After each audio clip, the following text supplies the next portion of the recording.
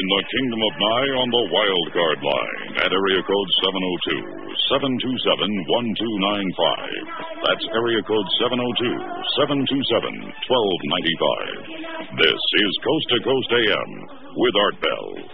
It is. Good morning, everybody. This is going to be a very, very interesting night. In a moment, we've got coming up Jim Berkland.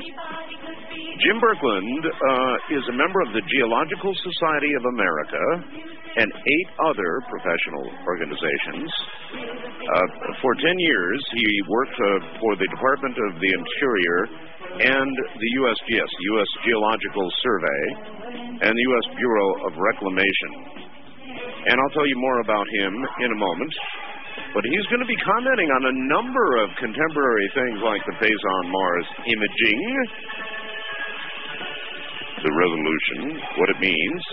And as you may or may not know, I have a really, really strong feeling, for whatever it's worth, which may be absolutely nothing, that there is a substantial earthquake about to occur, and somewhere in the next 3 to 7 days, and I wouldn't begin to tell you where. I've been feeling it. So we'll talk to him about earthquakes, because that would be right down his alley, and maybe deep holes, too. So all of that coming up. Listen, if you will hightail it up to my website right this minute, Robert Ghostwolf came through with his promise, and he sent me the photographs that he took.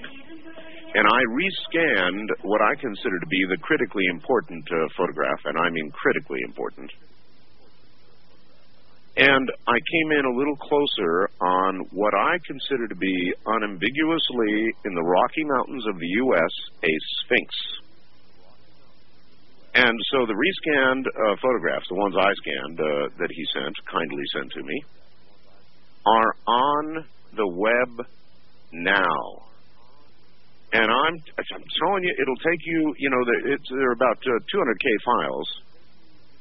So it'll paint slowly down your screen, but the resolution is, of course, much, much higher. And if that's not a sphinx, then I'm not a ham operator. And I am, by the way, W6OBB. So you've got to go take a look. You've really got to see this. I mean, it's in the Rocky Mountains, and by the way, it was perhaps unfortunate, though I understand why he did it, that he said these were taken at the 14,000-foot level. They were not.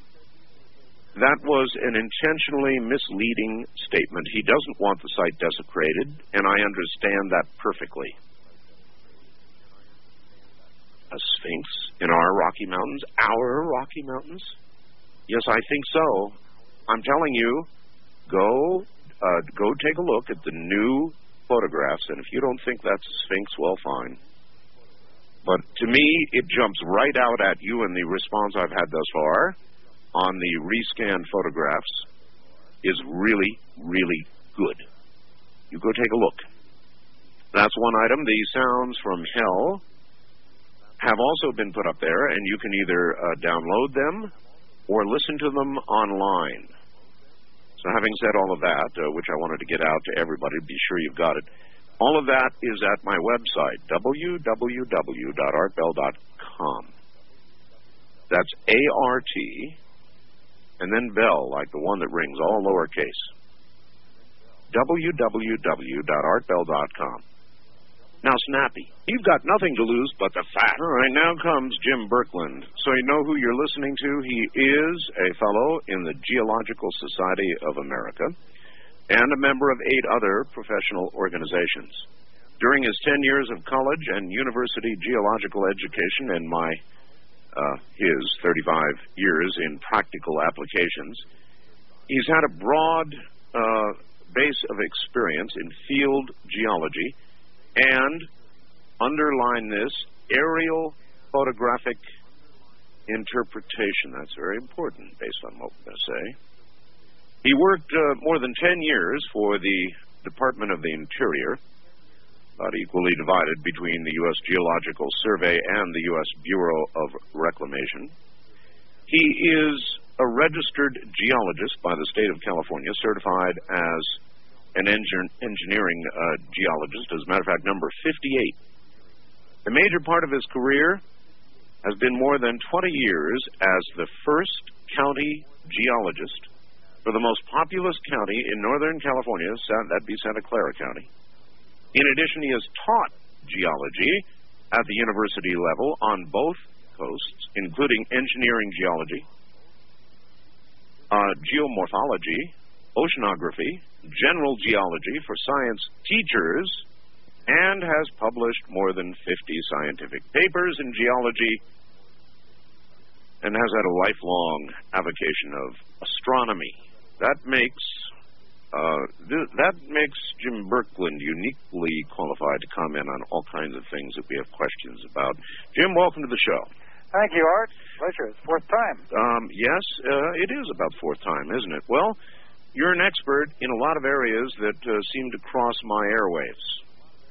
Now, here is question number one. Right off the bat, let's ask about it.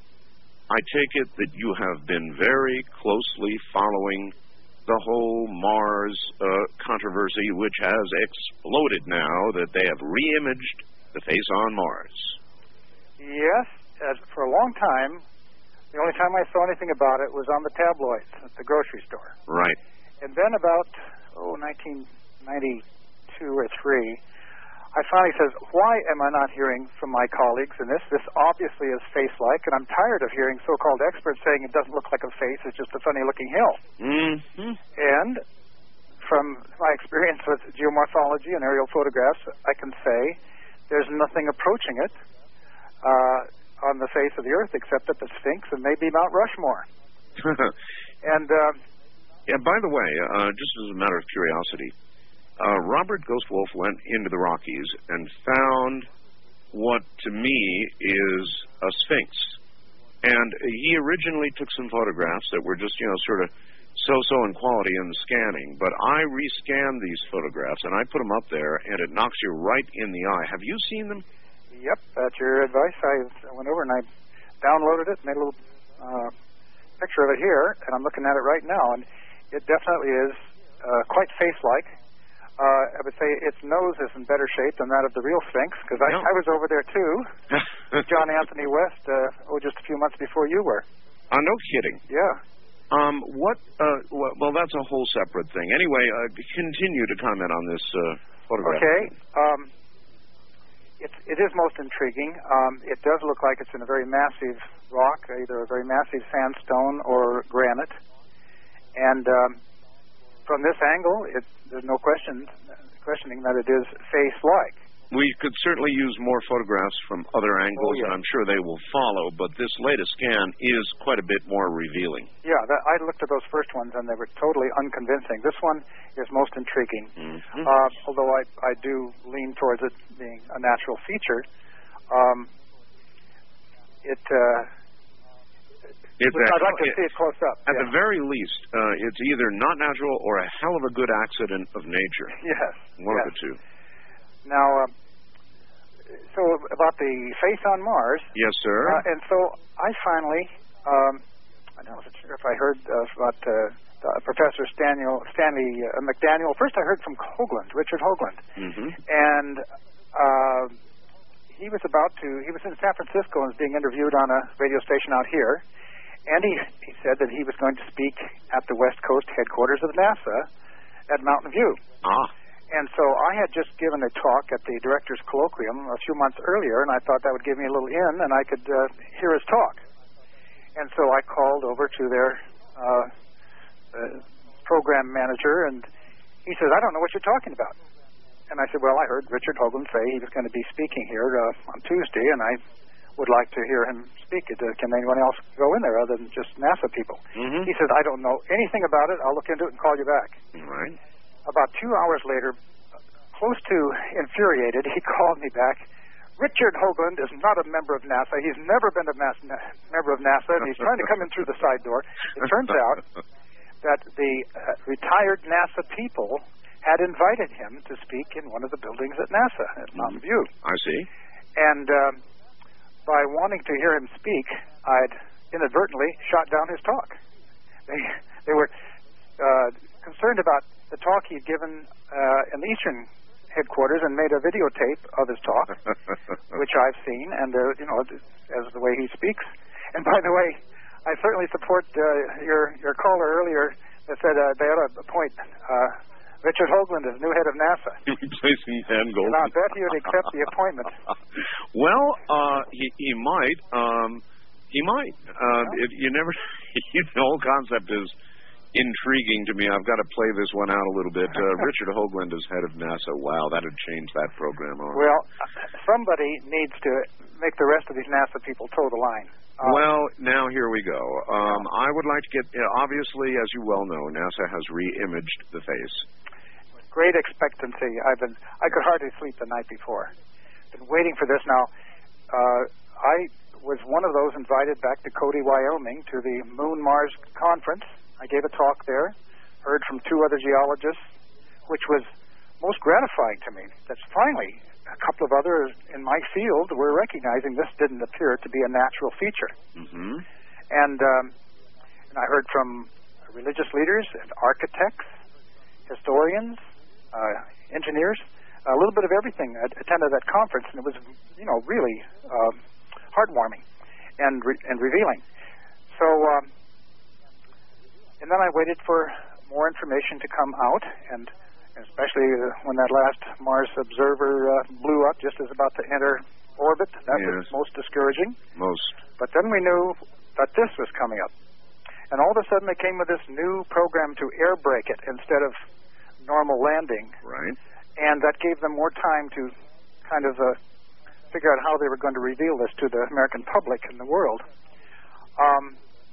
When those first shots came out, as you noted, almost entirely black. I did compare it with your satellite shots of the weather station.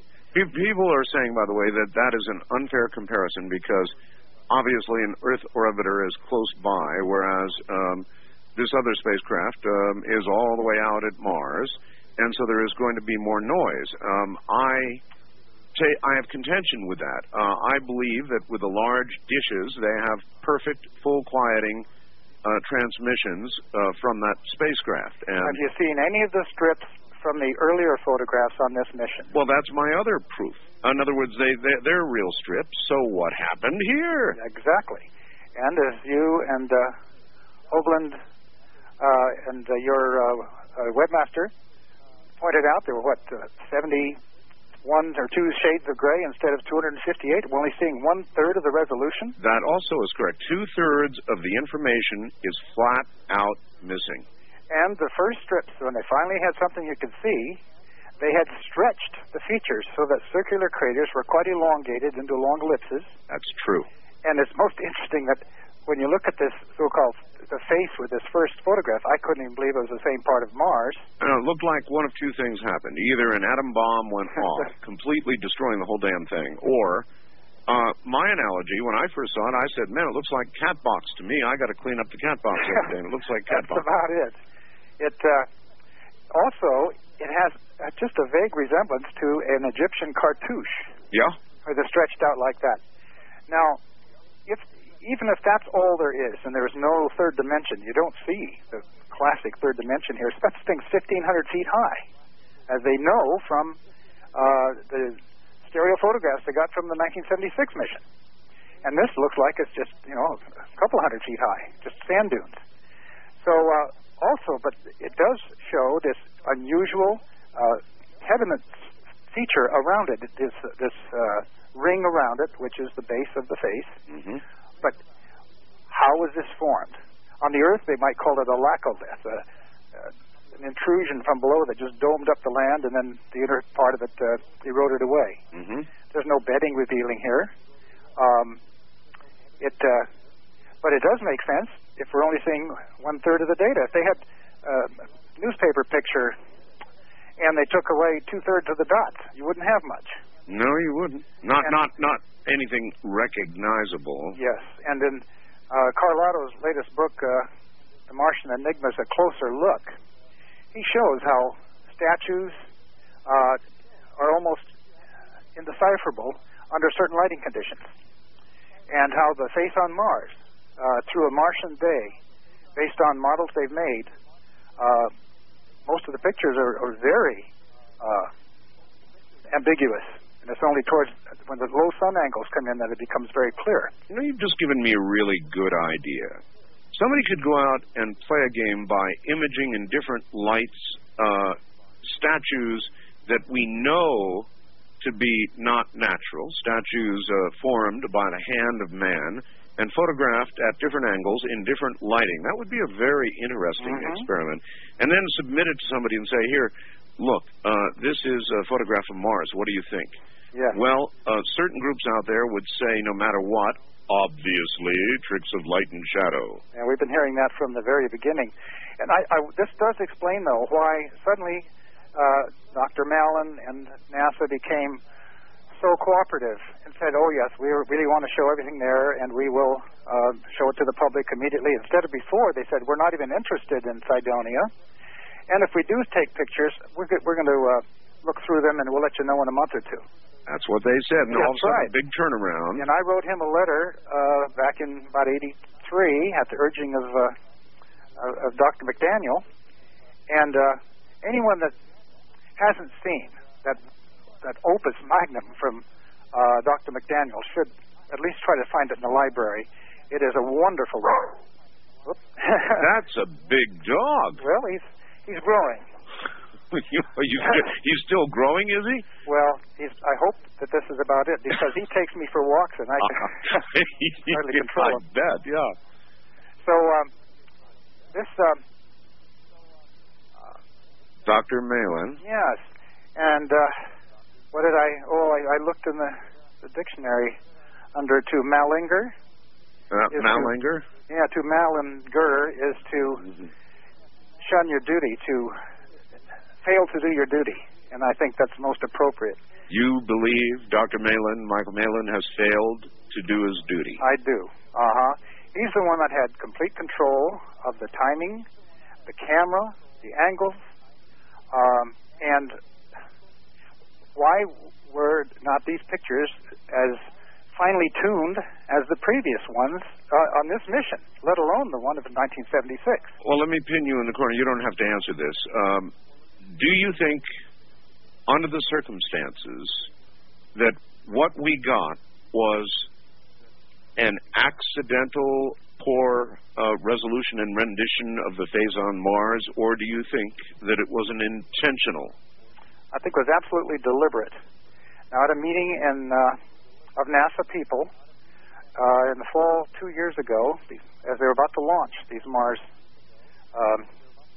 satellites, I went to a meeting of taxpayers. There were several hundred there to hear about all this exciting data about to be revealed to us. Yes, sir. They saw how they were going to bounce the rubber ball and how this little crawler was going to go out and take pictures of the rocks and all that. It was most exciting. I hadn't heard of all the details. And then they had input from the audience, and I got up and waited to get to the microphone.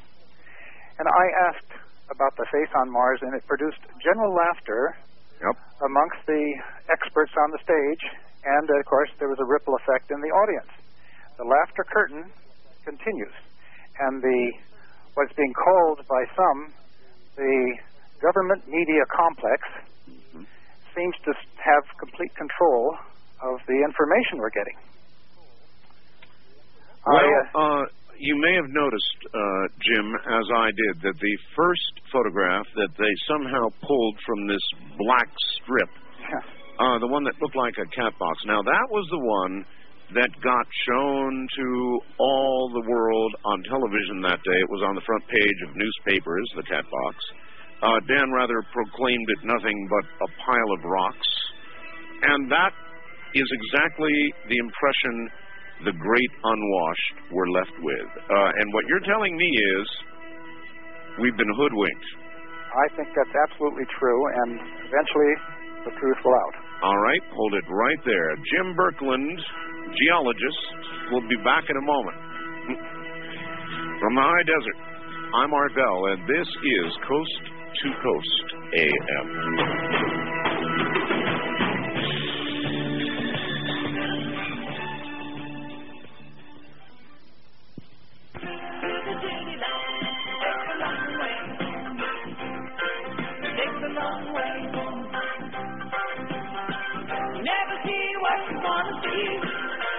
Everything to the garden, it takes a long way home.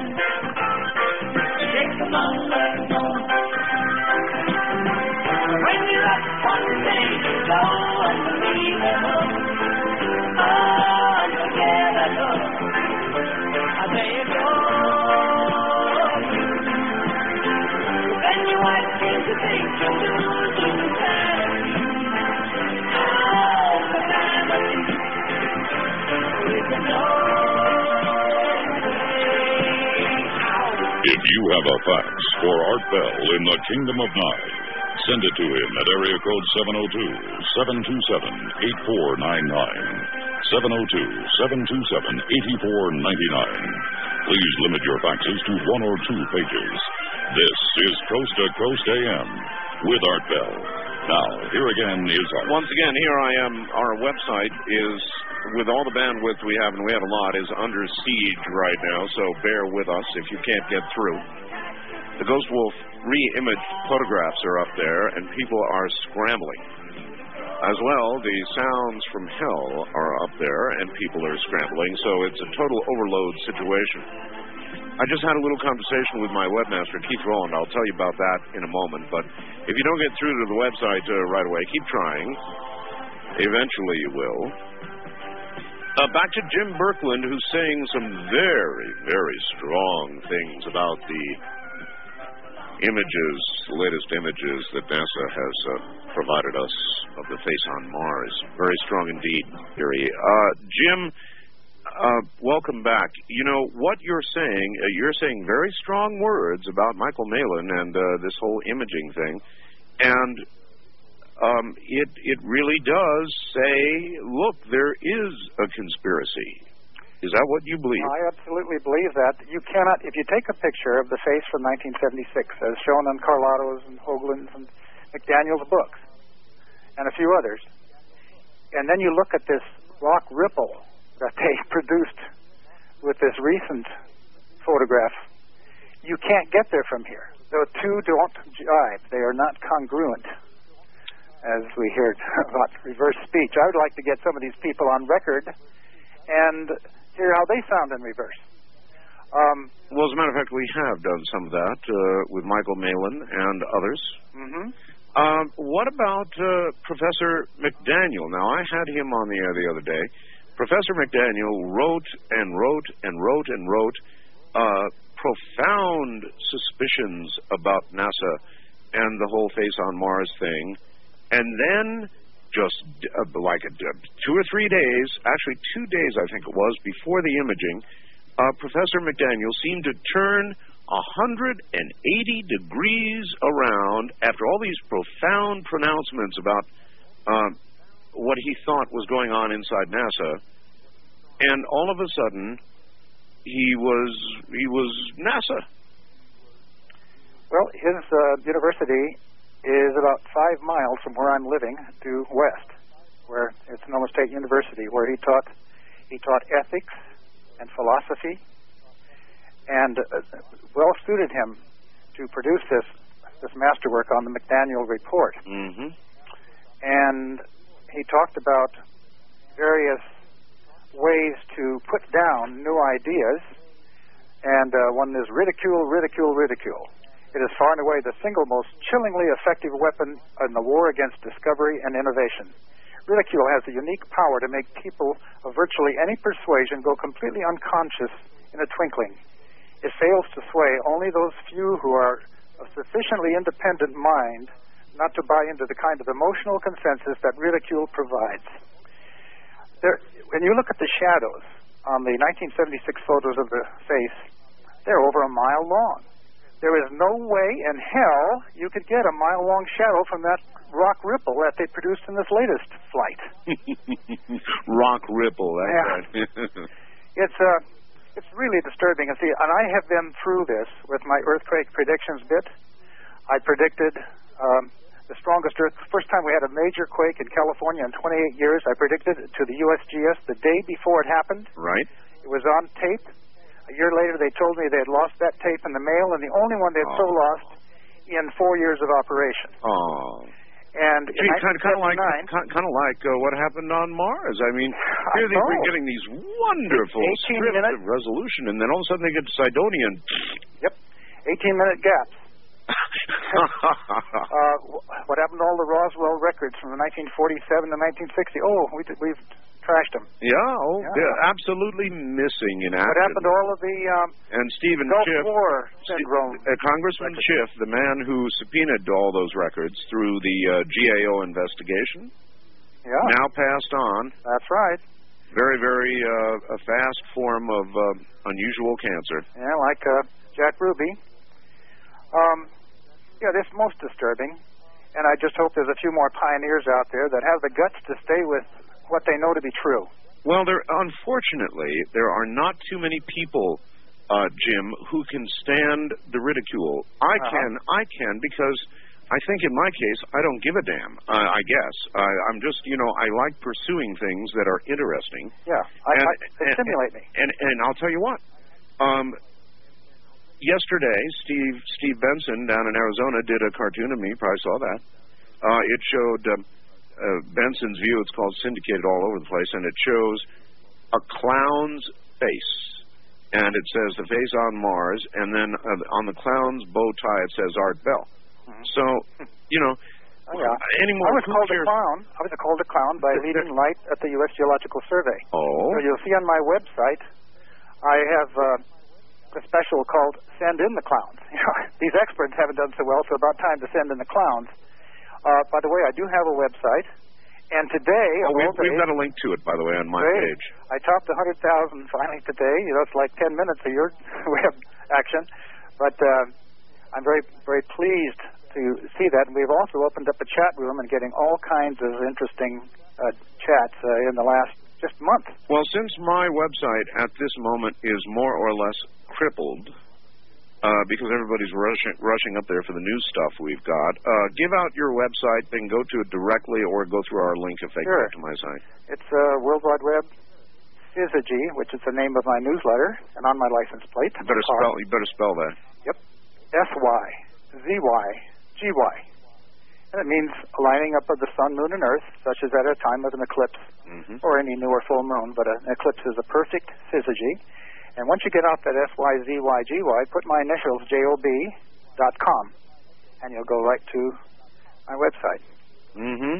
And it would take, not like yours, a small remnant of it is a shadow of it, but it would take somebody about 4 hours to go through all the links and things that we have on there. I'm able to publish a lot of things I couldn't publish with peer review. I put them out there, and I had 5 papers in a row rejected after having 15 in a row accepted because I started writing about earthquake prediction. Jim, we were discussing ridicule, and you are uniquely in a position now where you can say whatever in the hell you want without fear of retribution because you're retired, right? That's right. Now, could you have said the things you're saying tonight had you still been part of USGS? Oh, no way. No way. And certainly not with the same vehemence. Might have been a little more... circumspect? Circumspect, yes, Because people that have a career ahead of them... Let's say you would have had to say something like, well, there may have been a mistake made in the imaging. Well, a mistake like I discovered in 1979... that literally thousands of people died in the 1906 earthquake, and all of the textbooks were saying a few hundred. And I talked to 5 eyewitness accounts. One man was 102 years old. This is back in the early 80s. Mm-hmm. I got them all transcribed on oral interviews. I wrote a brief summary of this, submitted it to the state of California, and it was just sent back to me very quickly saying they had the official numbers and this was just too hypothetical. But I've been vindicated. Just about 3 years ago, with the latest list of U.S. earthquakes, it says that the San Francisco earthquake caused at least 3,000 deaths. Well, I think it was more like 10,000, but it's far better than the 277 or the 315 or the 452 or the 498 that you see in official publications. Yeah, you bet. So this does happen. That was strictly governmental control so as not to frighten the public. And this is the same kind of thing with the Mars situation. We can handle it. I'm tired of being spoon-fed these kind of data. What do you make of the way this photograph was released? In other words, NASA decided to not say a word, just take the photograph with no comment whatsoever, and let scientists cross country evaluate it. What do you think about that? Why did they do it that way? Carefully orchestrated, recognizing that not even the greatest proponent of the face on Mars could see anything in these first release photographs. Mm-hmm. They were totally ridiculous. Mm-hmm. And then they decided to straighten out the angle So you get a more orthogonal view of it, a more direct over view of the face. Yes. And then it became a little more recognizable, but still, as I look at it, it looks like a hole in the ground, not a hill. Yeah, the problem with that is they did that at about 2 o'clock in the morning after all the major U.S. media had already printed the cat box picture. Yes. Yes. That's the problem with that. Now, they've got 2 more imaging opportunities coming. And I think that may explain why we haven't seen huge arguments from McDaniel and Carlotto. I think they're hoping to work with NASA and have them at least look at these other features, which are extremely interesting. But they must be quietly, deeply suspicious. I can't put words in their mouths, but that's what I imagine they would be. I had a little talk a few moments ago during the break with Keith Rowland, trying to find out if our Suffering website was going to live, and he mentioned, Art, Richard said there were about 2/3 of the grayscales missing, but by my count, and Keith does a lot of good computer work, it's more like 4/5 of the data missing. Oh, that's pathetic. We were betrayed, and that's what McDaniel will have to admit to, I think. Oh? McDaniel used my quote on the back of his book. It's short. It said, I wrote, "The so-called face on Mars is unlike any natural feature I have ever seen or heard about. To ascribe this feature as such symmetry and uniqueness to wind erosion is to plead a special case for a geologic process with no supporting evidence." And that's on the back cover of his book. Yes. And I stand by that, although these pictures don't add any support. They are a travesty. Boy, you are using some strong words. You must have been very upset about this. Oh, I lost sleep. And after the great Cody conference and hearing everything developing and that we're finally going to have cooperation, and we see this trash come out from their camera, which is supposed to be finely tuned, and then we find out it was detuned. It was degraded. We're told that our satellites can shoot down on our cities, and you can read not only the headlines of newspapers, but the subheads. That's right. But then when you try to get these photographs, they degrade them so you can't see it. And so we get better photographs from the Russian satellites. Through Russia. Let me tell you, it's absolutely true. As you well know, because I put a strip up there as an example, I get photographs from the NOAA series of satellites, our satellites, and there's a whole series of Russian satellites up there as well. And the detail available from the Russian satellites is far, far better than NOAA. NOAA is good for weather, but the Russians allow whatever detail and a resolution that can be shoved down to be shoved down, and you can zoom in on cities with the Russian photographs. Yep. Well, it just shows we're not getting much truth. Not getting much truth from our government. It's kind of like the GPS. You know what GPS is, of course. Do you know that's intentionally degraded? I heard that. It's true, so that some little third world country can't use it as a missile guidance system, they said. So, I don't know. We don't have a lot of honesty from government, whether it's earthquakes, photographs from Mars, satellite constellations that are supposed to help us navigate. Casualty losses and things. Now, it's a terrible, terrible thing. I hope that they tell us the truth about the tornadoes. But in every country, when you have a natural disaster, they tend to downplay it, like that big quake about a month ago in Iran. We heard, 500 people killed from a 6.9? Yes. And there was one other thing. I have to ask you about this. I started getting faxes saying, oh, my God, there's been an 8.1 earthquake. And I listened to the AP, I checked Reuters, I looked all over the place. 8.1 is a significant event on Earth. Very significant. It's called a great earthquake, and we hadn't had one for over 2 years. And people were writing the email and saying, you're full of it. There was no 8.1 earthquake. You're out of your mind. I checked the news. It's not on. Well, you may have forgotten that I'm the one that sent you the fax first, because I had seen it on the email. Well, you wanted confirmation. That's right. And you said, gee, I usually call Jim for confirmation on earthquakes. And he's writing to me. Yep. And it worked, because within 10 minutes, somebody sent me the official reading, and I then faxed that to you. So we did have on this Earth, an 8.1 earthquake. In fact, it was the most southerly great earthquake ever recorded, Really? close to Antarctica and the Ballini Islands, Really? within a couple hundred miles of the South Magnetic Pole, which may have some significance. Wow. Interesting. The most southerly quake ever recorded. The southerly great earthquake. Just about 2 years ago, in fact, I asked the USGS to send me a list of Antarctica quakes because I'd never heard of any. They sent me a list of 5. The biggest was about a 5.2. Mm-hmm. And so this one, 8.1, and we hadn't had one since the first day of my seismic window on February 16th of 1996. What are the potential possibilities? Now, the Antarctic, of course, is ice, mostly, right? Yeah. So what are the potential repercussions of an earthquake in the Antarctic? Exactly what I wondered. The Ross Ice Shelf, or one of the ice shelves might be disturbed. It was some 250 miles away from the nearest settlement on Antarctica, a little station there. They had tsunami alerts that went all the way to Hawaii. That's right. And if a tsunami had developed, it certainly would have caused the floating ice to be disturbed quite a bit.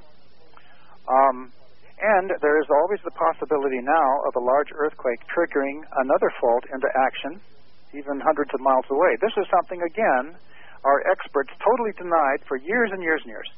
Absolutely just pure, early earthquakes are random events, and so one big earthquake doesn't trigger anything else 500 miles away. I always said, we don't know, it's possible. And then after the Landers quake hit, suddenly, within 2 hours, there was and the Landers was 7.5. Within 2 hours, there was a 6.8 at Big Bear, about 50 miles away.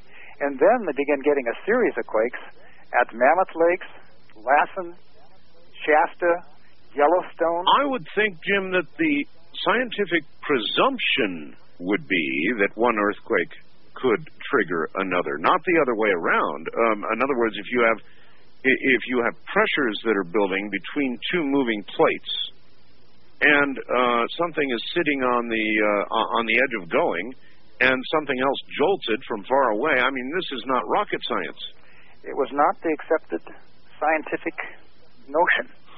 Although back in, I heard Dr. Bruce Bolt give a talk at the University of California, Davis, back in 1981, I believe. And I mentioned to him that in 1906, on April 18th, when the 8.1 hit San Francisco, about 5:13 in the morning, that afternoon, 500 miles to the south, on the San Andreas Fault, there was a 6.5 that did severe damage down in Brawley. So in essence, it was an aftershock. And I mentioned that to Dr. Bolt.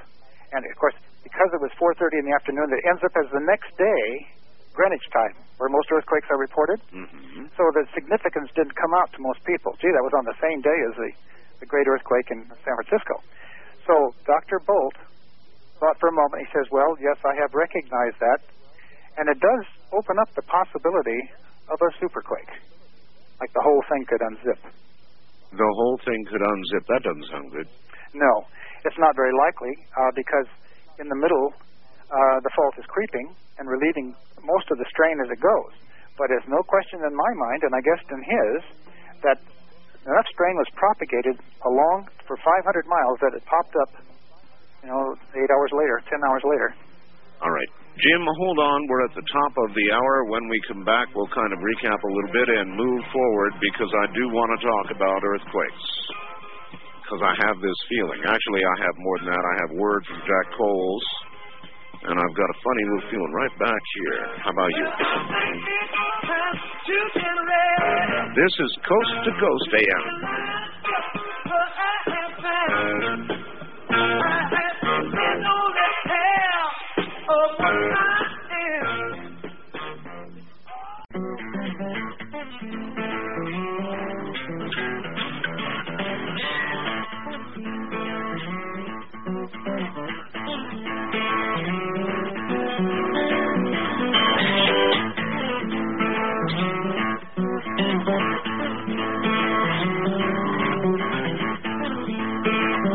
To talk with Art Bell in the Kingdom of Nye, from east of the Rockies, dial 1-800-825-5033. 1-800-825-5033. West of the Rockies, including Montana, Wyoming, Colorado, and New Mexico, 1-800-618-8255. 1-800-618-8255. Now again, here's Art Bell.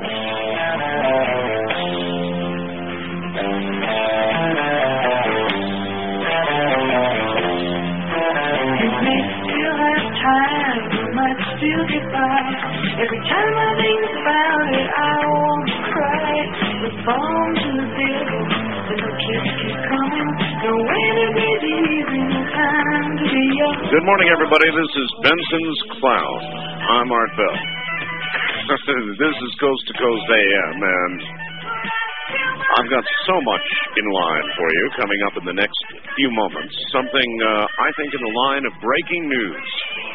My guest is Jim Berkland, a geologist all his life. I will give you a run by his credentials again in a few moments. But we do have breaking news from Richard Hoagland. Stand by for that. I've got a couple of things I've got to cover. One is Robert Ghostwolf, for those of you joining at this hour, came through and sent me the photographs he said he'd send. And I have rescanned them, and they are on the website right now. I did two, one at a medium distance and one fairly close up of something that I think in the U.S. Rockies, to me, unambiguously jumps right out as a sphinx. Now, these are fairly high-res photos, probably about 200K to download. But, boy, if you can get to a computer...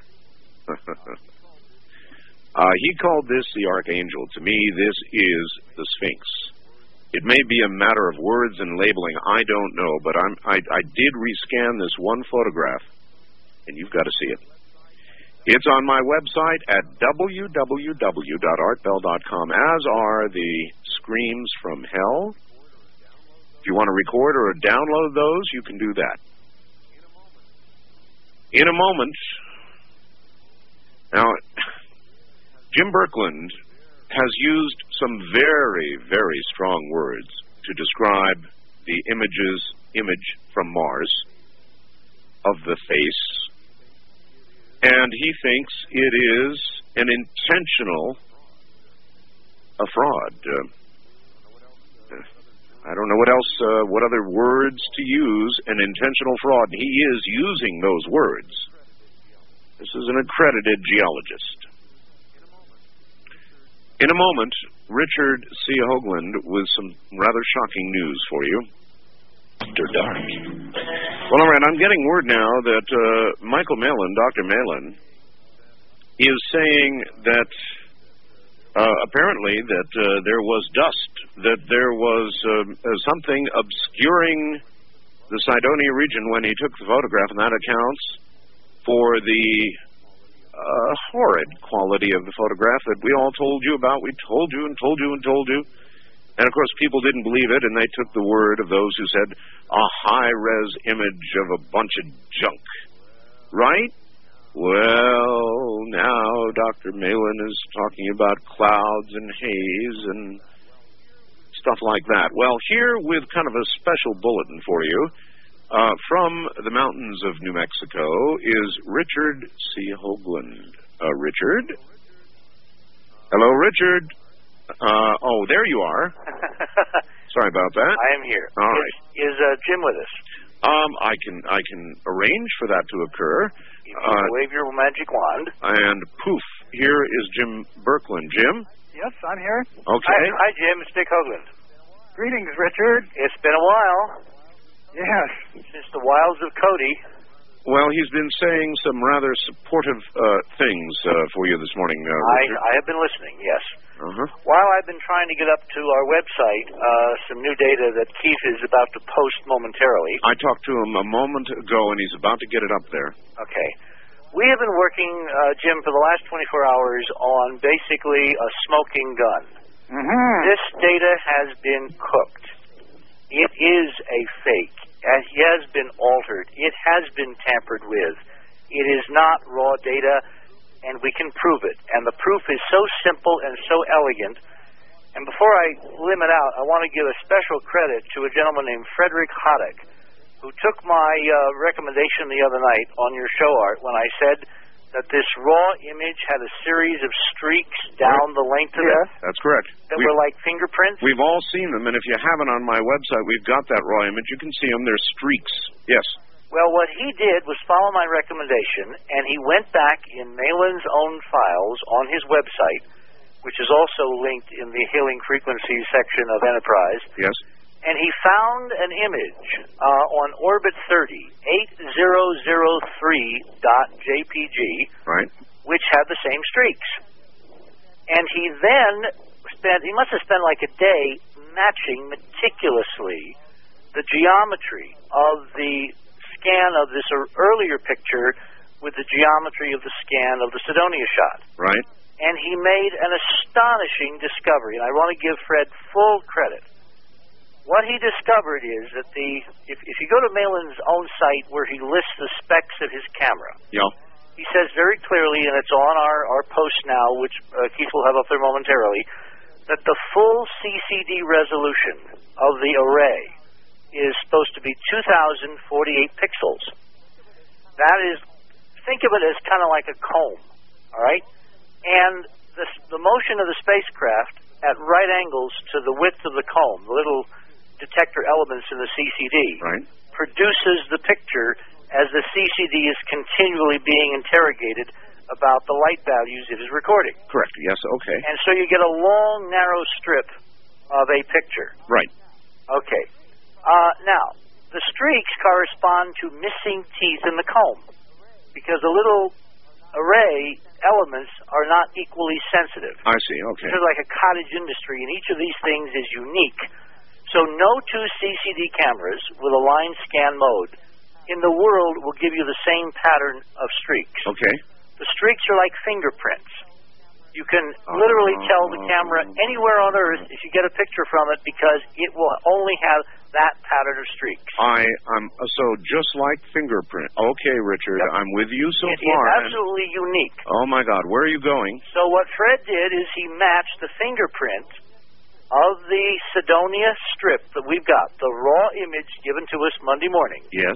with the full scan image from one of Malin's previous orbits, and discovered a really shocking piece of news which is totally verifiable, totally reproducible, and is a smoking gun of tampering.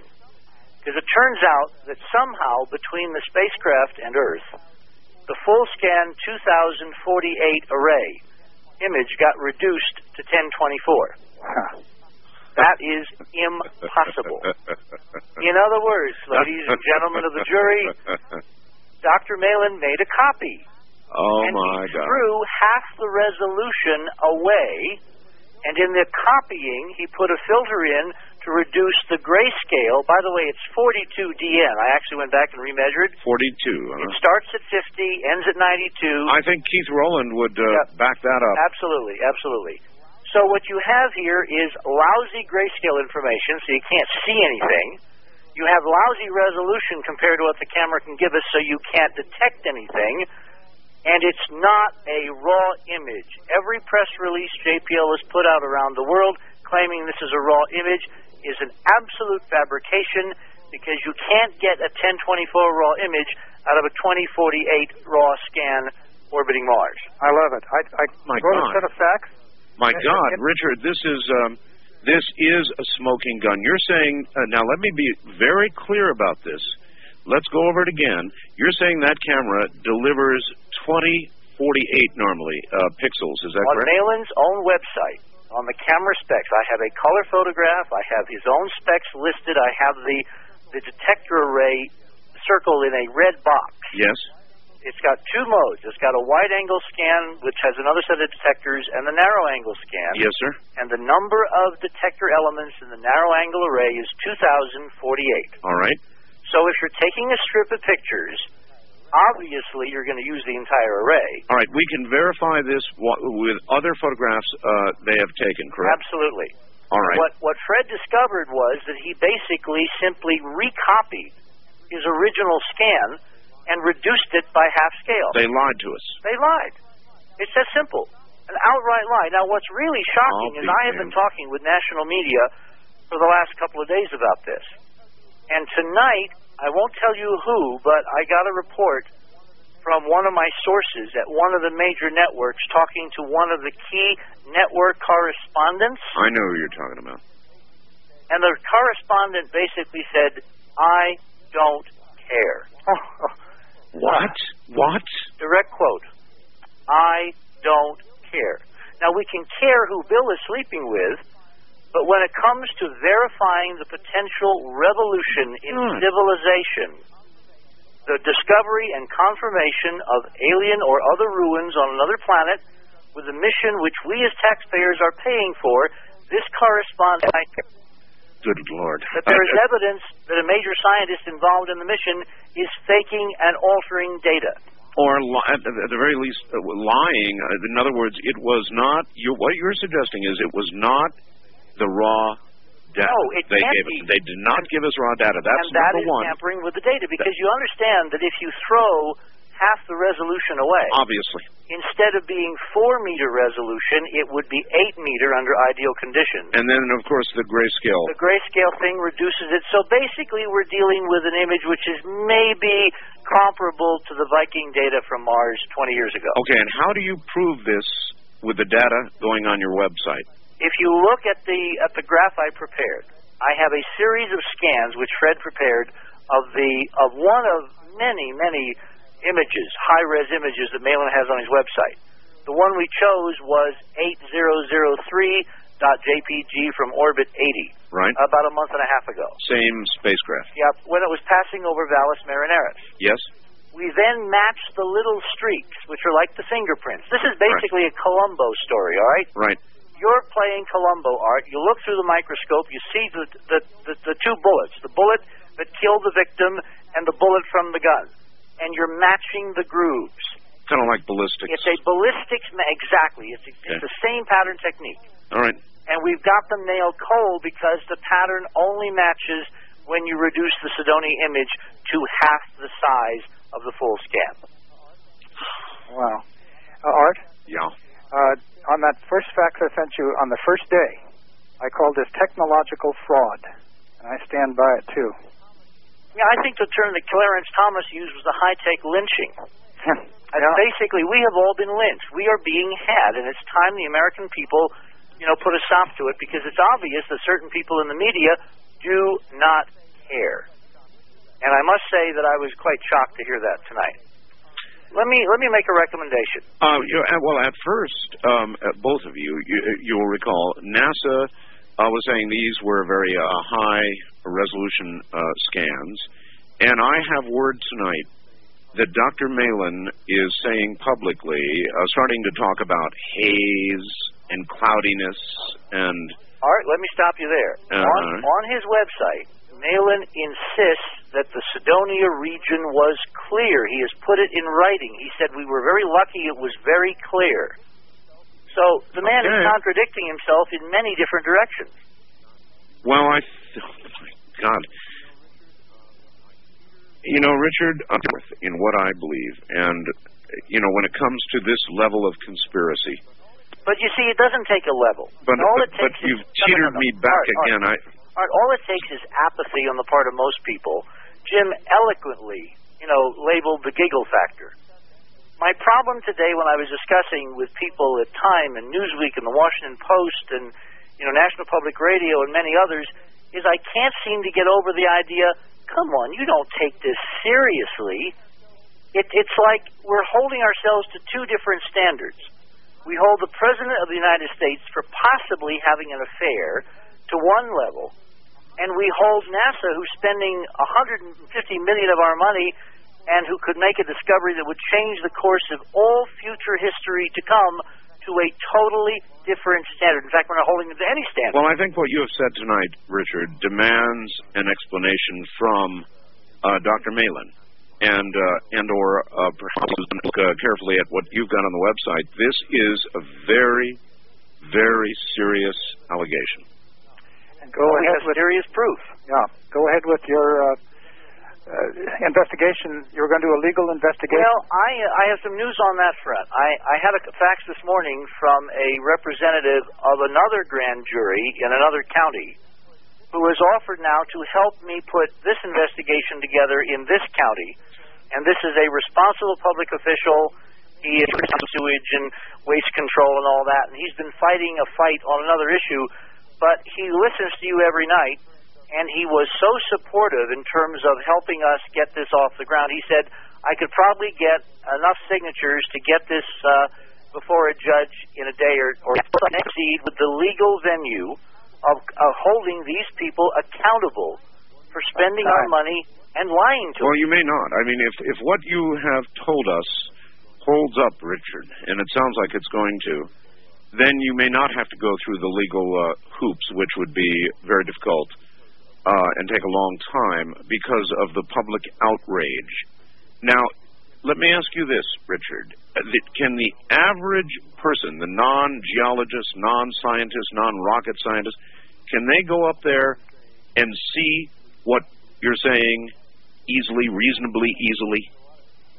Well, since I've been talking to a lot of media people who are not known as rocket scientists, I think they can.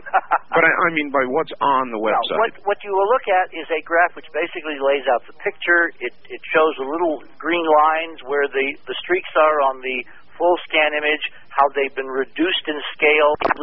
Now, obviously, they didn't throw it away. My strong suspicions the first night that we had the conversation, Monday night, yes, sir, that it was too good to come from that raw, stupid image. Yes, sir. I strongly suspect that that came from a better version of the raw data with more grayscale information closer to what we would have expected. And that there may, in fact, be a revolution going on within NASA. There appear to be two camps. One camp trying to suppress, and the other camp trying to leak, and the way they're putting it out there. But, Richard, even though, what you have done here is a grand discovery, wouldn't Malin know that when the photographic expert is in pixel resolution? Well, given the fact that one correspondent basically said tonight, I don't care. I don't care.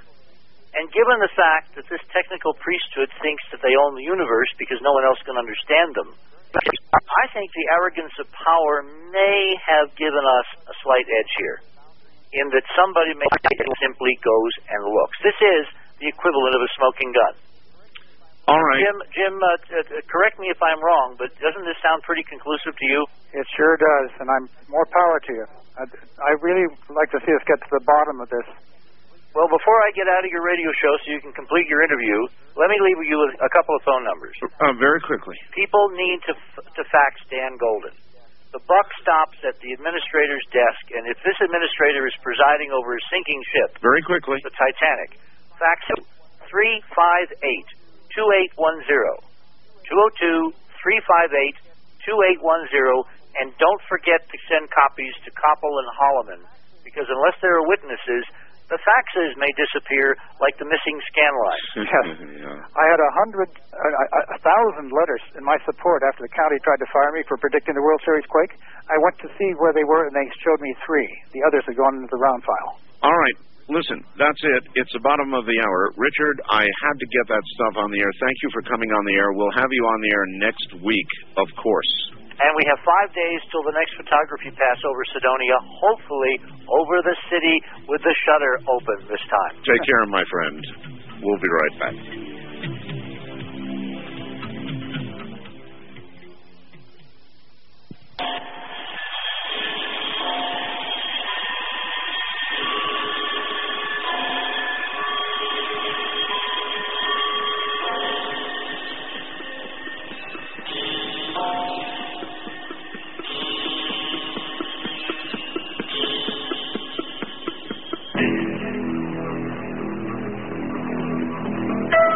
From the Kingdom of Nye, this is Coast to Coast AM with Art Bell. First-time callers may reach Art at area code 702-727-1222, 702-727-1222. Now, here again is Art. Once again, I'm back. Now, Richard Hoagland has made a very, very serious allegation. He's saying The Mars photos were hoaxed, tampered with. They are a lie. Now, the information is in Keith Rowland's hands right now. He's my webmaster. He's also the webmaster for Richard C. Hoagland. However, my website is so jammed right now that even Keith can't get in to post them. So all I can say is bear with it. Everybody just sort of relax for a little while. Stop hitting the site. Let Keith get in, and let's get this stuff posted. I want to see it, too. So I know everybody's going up after the picture of the Sphinx and the audio from the sounds from hell and all the rest of it. Please give it a break for a few minutes so Keith can get in. It's so busy, my own webmaster can't get to our own website. So please, everybody, just sort of lighten up for a few minutes, all right? We'll get this information up there, and then you can flood it again. Well, all right. Remarkable news from Richard Hoagland. Breaking news. A direct charge with proof to be posted the minute we can get it up there, Richard says, of a fraud committed on the American people. A fraud. An outright a fraud. And so this is the first time we've certainly heard anything like that. With proof to be offered. Now, let us go back to Jim Berkland. Jim Berkland, all his life, a geologist, worked for USGS. Well, as a matter of fact, let me go through it because I know some of you have joined since the top of the hour. He is a fellow in the Geological Society of America, a member of 8 other professional organizations. 10 years of college and university geological education, 35 years in practical application. He has had broad experience in field geology and aerial photograph interpretation. He worked 10 years for the Department of the Interior and about equally divided between the U.S. Geological Survey and the U.S. Bureau of Reclamation.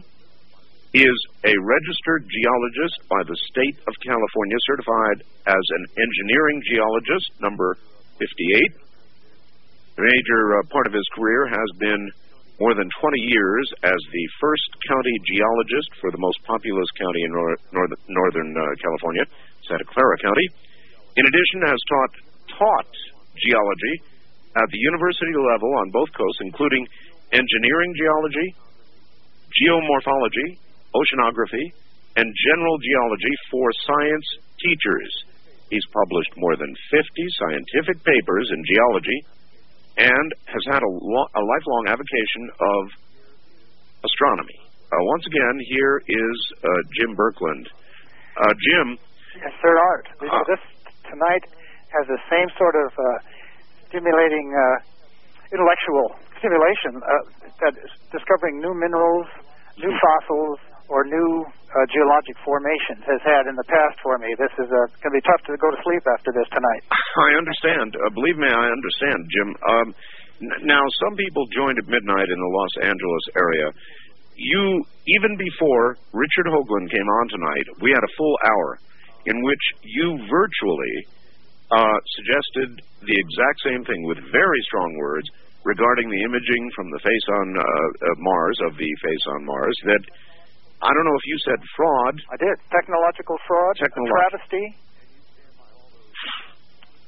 And you stand by all those? Oh, yes. This is preposterous. And now they have them try to say, well, it was a little bit misty. Yeah, misty. Misty, I'm really surprised at that because, as Richard pointed out, they did say it was clear at the time of the photograph, and now they're talking about mist? Play Misty for me.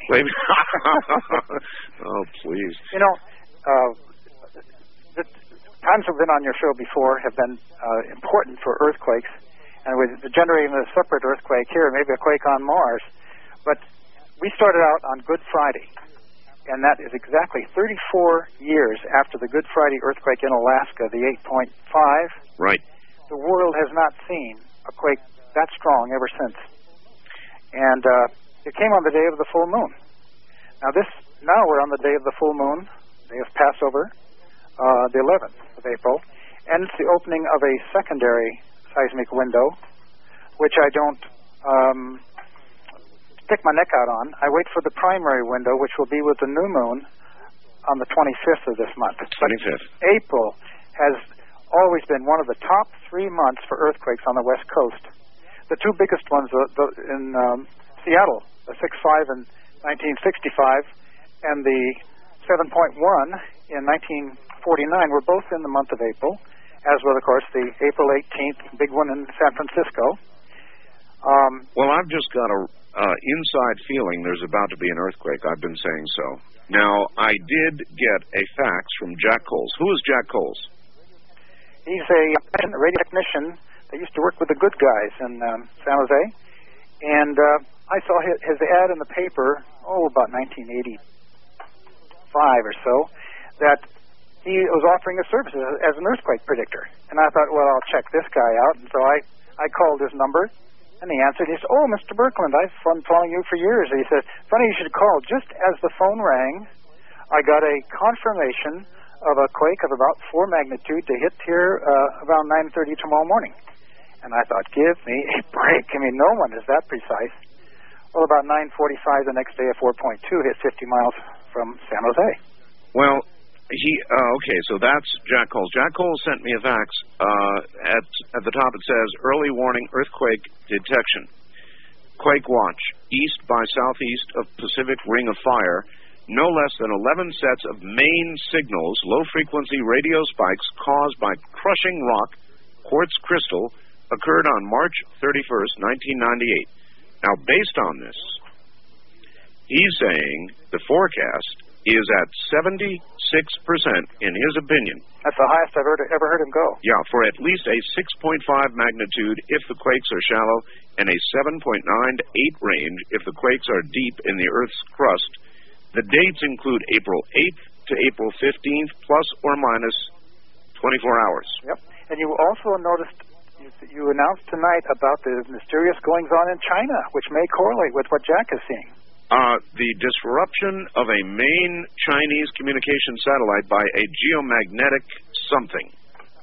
Detector? They don't know what. Magnetometer? Oh, a storm, a geomagnetic storm, you recall it. Well... And, that does happen. Well, it does, but usually it affects more than one satellite. Aha. Well, it may be right over, is it in a constant position, what do they call it, a stationary satellite? This apparently isn't, it's geostationary, and... that may be the difference. I've had a deputy sheriff tell me that from about 50 miles away from Coalinga in 1983, when they had the 6.7 Coalinga quake, that morning he couldn't get back to base with his radio transmitter in his car. And I've had this from a number of other people. You do get unusual radio interference prior to quakes, and that's one of the things that Jack Coles looks at. Electromagnetic activity. Now, I know one of the things that you look at, you watch very carefully newspapers for missing animals that have, for some unknown reason, run away. And there was such a preposterous idea when it was first proposed to me by a physicist, Antonio Nasserati, that I almost hung up on him. Then I realized he was serious, and especially when my own cat had disappeared before the strongest quake between 1911 and 1979. And the cat was away a month later, hadn't come home a month later when Antonio called me. The cat returned after an absence of 6 months, just 4 days before the next 5-magnitude quake in the Bay Area, which was at Livermore. He had been taken care of very well at some other place in San Jose and had fled that place just before the next 5-magnitude quake. So that made a believer out of me. And it just shows time after time. And right now, there's been a doubling of missing animals in the LA Times. Yesterday, there were 19 total dogs and cats, and today, or that is yesterday now, 41, doubled from 19 to 41 total missing animals. Something happened to frighten a lot of animals a few days ago. That's in L.A.? Yeah. What do you think, Jim, the animals are... Electromagnetic anomalies. We know that homing pigeons can't find their way home before earthquakes. Yes, sir. We know that whales and dolphins will often beach themselves, or deep-sea fish come into shallow water. Yes, sir. Last time Humphrey came into the bay and got stuck at Candlestick Cove in the mud, They spent 2 days getting him off, and as he waved goodbye under the Golden Gate Bridge to San Francisco, they got a beautiful picture of him, and it showed in the paper the following day, and right alongside of it was 5.8 quake, Shakes Bay area. So apparently it confuses their navigational tools, which is mainly relying upon the natural mineral magnetite.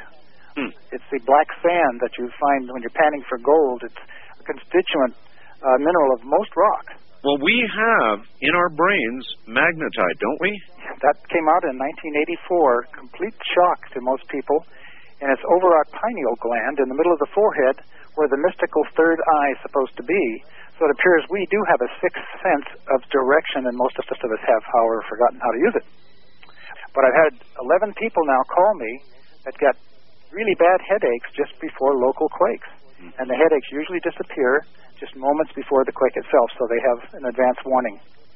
And they often wouldn't even talk about it with their spouse. You know, it's too weird.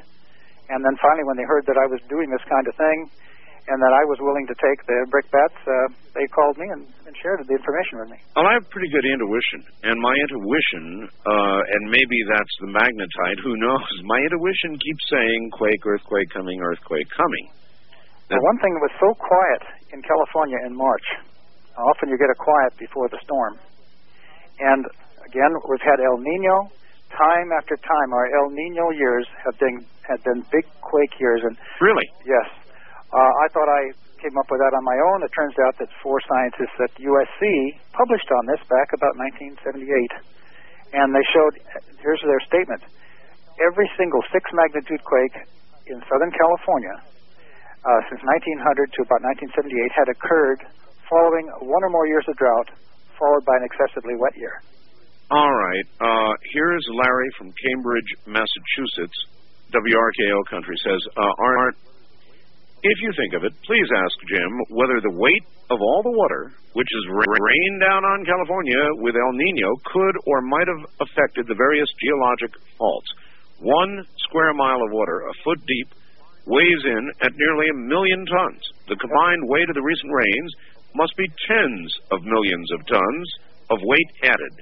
See, that was my calculation. I did that about 15 years ago. Really? And hadn't heard anybody else come up with it, but I put it on my website. And I've talked about a section on El Nino and past earthquakes. I feel so strongly that by this end of this summer, we're going to have at least 1 6+ magnitude quake in California, based on all of these factors. This is a year in which we're having 4 cases of Perigean spring tides, where the closest approach of the month of the moon is on the same day as the new or full moon. In this case, it's the new moon, and that's coming up on the 26th. Got an article here from the Washington Post. You know what the headline is? It says, fault runs through downtown L.A. No surprise, we already knew about it. It says an earthquake fault that runs under Dodger Stadium, Elysian Park fault. We've known about it for years.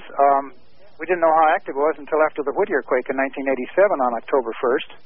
And I had just dropped my daughter off at UCLA and said, hey, we're due for a big quake. And she said, oh, great, Dad. You know I like quakes. And I said, this may be bigger than what you want. Yeah, the Washington Post, Jim, says a fault could generate an earthquake of magnitude 6.5 to 6.8. This is from the Washington Post now. If that were to occur in Los Angeles, what would it do? Well, it would certainly be worse than the World Series earthquake, which was some 60 miles away from San Francisco. In fact, the Elysian Park fault intersects with the Newport-Inglewood fault, which gave us the Long Beach quake in 1933 on the day of the eclipse of the moon. That was March 10th. And it was discussed in that wild movie about the volcano erupting in Los Angeles. Mm-hmm. They described the Elysian Park fault and the Newport-Inglewood fault. But the idea of a volcano erupting is totally out of the picture. No worry about that. But a big earthquake is something else. On many days in L.A., it wouldn't be noticed. Well, I think it didn't do anyone any service how the press jumped on an article at a local convention by a couple of scientists from the USGS that, well, they'd recalculated and there was no shortage of earthquake gap in Southern California, that a deficit that compared to last century, this century had a big deficit in quakes. Now they reevaluated and said there is no deficit, and the next big one may be decades away. That isn't doing anyone any service. This goes back to the earlier topic of the face on Mars, but I've got to read this. It comes from an engineer regarding deep space probe transmission errors. The argument that the poor picture quality of the Mars Global Surveyor pictures is due to transmission noise is just plain wrong. Right on. NASA space probes, including the Mars Global Surveyor, incorporate the use of forward error correction in data transmission. The fact that the Mars Global Surveyor is a great distance away from Earth only affects the speed of the data transmission. The farther away the probe is, the slower you have to transmit the data. You eventually, though, will get the data, but its error rate will be very low after correction. And I believe this man to be right on, and that's why I put the strip up there so people might know what horrid little trash we got claiming to be original stuff. Right. He's so right. If we just look at those previous photographs they've already shot on this mission, they're spectacular. See little sand dunes. Yeah, I know. So anyway, everybody, of course, is loath to... You never want to panic anybody. And I have no way of knowing what my discrete feeling of an earthquake might or might not mean, where it might occur, how big it might be, or even if it's going to happen. I have no idea. But you would generally agree that before the summer ends, and possibly even soon, there is going to be an earthquake somewhere. In California. Not just somewhere. Yeah. I was asked to give a talk at the annual meeting of the Foundation for the Study of Cycles. At the time I was just back from suspension from my county geology work for predicting the World Series quake and naming it in the paper 3 days before it happened. Well, at that meeting at Irvine, I had just picked up the LA Times, and at the end of my talk, I said I wanted to save time for questions and to show them my concern about a 5+ to hit the LA area within 3 days. And I unfolded this long list of lost animals, which was suddenly at 58, one of the highest totals I've ever seen, and has risen from around 20 in just 2 days' time. One of the fellows in the rear of the audience got up, left the room. I never saw him again, but 10 days later I got a letter from New York saying, "Congratulations on another hit. I didn't want to share in it. I checked out of the hotel and took the first flight back to New York." He was talking about the 5.5 that hit Upland 3 days after I made the statement. And that was on videotape. And a very strange thing happened on that videotape that I made, that they made of me. There were 2 days of talks, and all of the talks came out very, very clear. But midway through my talk, there suddenly became an aberration, electronic glitch, that the Panasonic people could not correct. And we still don't know why that interference wave occurred while I was predicting the quake. I have experienced similar difficulties. I saw your frontal lobe emanations. Jim, you predicted the World Series earthquake. Not only did you predict it, but you predicted it in the newspaper. What exactly did you write in the paper? What did you say? After I saw, instead of 4 or 5 missing cats, I saw 27 ads in the local Mercury News. Right. A whole new plateau. And instead of the 20 missing dogs I'd been seeing normally, there were 58. Similar to what happened in Los Angeles. So with that combination, and the fact we were having the highest tidal force in 3 years, I couldn't contain myself, and I called a newspaper reporter, and I said, I really am 85% confident we're going to have a World Series earthquake. And this was when you were a working geologist? Yes, county geologist. And the Gilroy Dispatch had been quite interested in my predictions and carried my hits and my misses, and very objective about it. So they printed this story. Yes, but I told them I didn't want to frighten anybody. I expected it would be a 6.5 to 7, but we hadn't had such a quake since 1906 in the Bay Area. But I said just top it off at a 6. If people get ready for a 6, they'll be ready for a 7 too. Yeah. And interestingly, an engineer with Lockheed saw my prediction.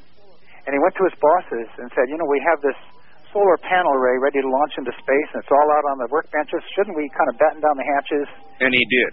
He did, but his bosses said, don't worry about it. We checked with USGS, and they said Berkland doesn't know what he's talking about. Berkland, hold on. We'll be back to you after the break, and we'll finish this story. This is Coast to Coast AM.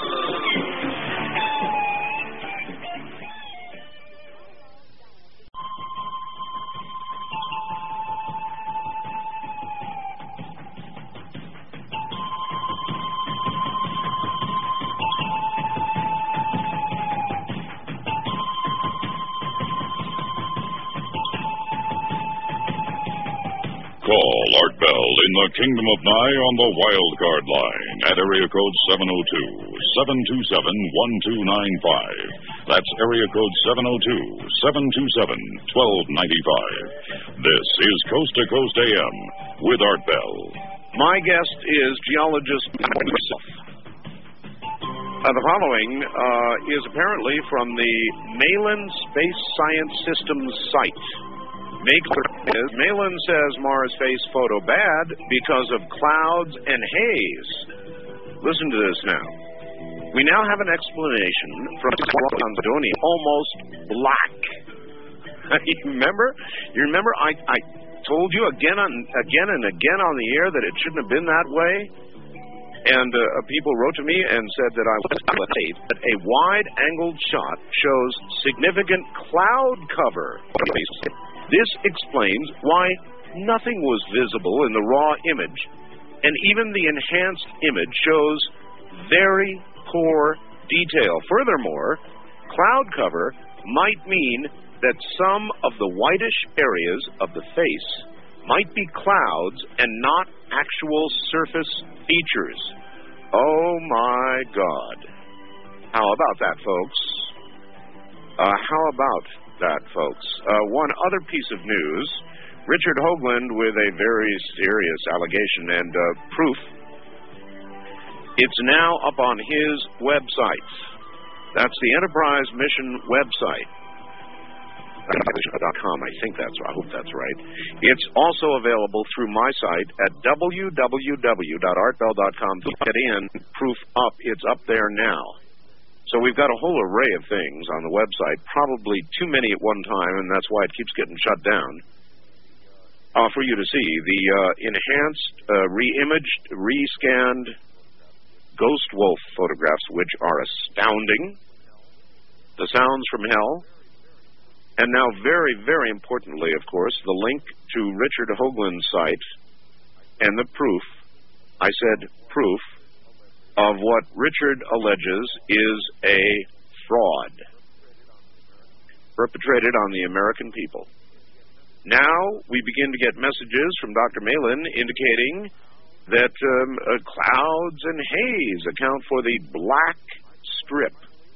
I complain mightily and strongly and repeatedly about that black strip, and we it would not have been luck, that there would not have been data loss, that there was error correction. Indeed, we should have seen a strip much like the one that I put up there. So I was right about that, obviously. And now we're beginning to hear about the worth of the photograph itself. Oh, my, how things change. Back to Jim Berkland and his reaction to all this in a moment. 4627. Back now to Jim Berkland. Jim, what do you think about that? I think it's great. There are a lot of things happening. My direction is even shaking. It took us a week to get on my website. There you go. And we're in a bottleneck. We can barely handle all the traffic coming at us right now. And you might be interested. There's a fellow has a television show on Earth Changes called Mitch Batros. I don't know if you've heard of him, but I've been on his show a few times in the last few months, and he asked me about my opinion early on, and I wrote him, my great sense of anticipation was diminished by this version of the NASA flyby photo. I'm sure it was deliberately timed to be under a high sun so that the features had no shadow. The second edition of Martian Enigmas by Carlotto, and should point out his pages, 111 photographs, under different lighting conditions. The first two rows of photos on each page show a rather nondescript physiognomy, but none are quite as bad as the latest NASA version. It would be interesting to hear what comes up on Art Bell tonight. I'm sure that Richard Hoagland is fuming. Let us hope for lower swung angles with the next two flybys. Also hope for shots of some of the other multi-man pyramid, the city, and so forth. Well, a lot of the analysts have been strangely, really silent. And they've made some very tentative statements like, let's wait and see, and so forth and so on. And tonight, it's breaking wide open. Mm-hmm. I mean, it's really breaking wide open. I wonder if this seemingly incontrovertible evidence comes back, or whether they will just do as they have so many times and ignore new evidence, strong evidence. Some of us are mad as hell and aren't going to take it anymore. Yeah, I was the first night when that black strip came out. Everybody was angry that I couldn't sleep the next day. I mean, it ruined my sleep. Mm-hmm. And so I came back the following day, determined not to do that again for my own health. And now I feel it again. Yes. Well, I'm sure there are lots of minds clicking, and lots of backing and filling will be going on with midnight meetings. I'm sure that is so. Let us take a few calls, Jim, from on the air, Berkland. Hello there. Oh, I did not push the right button.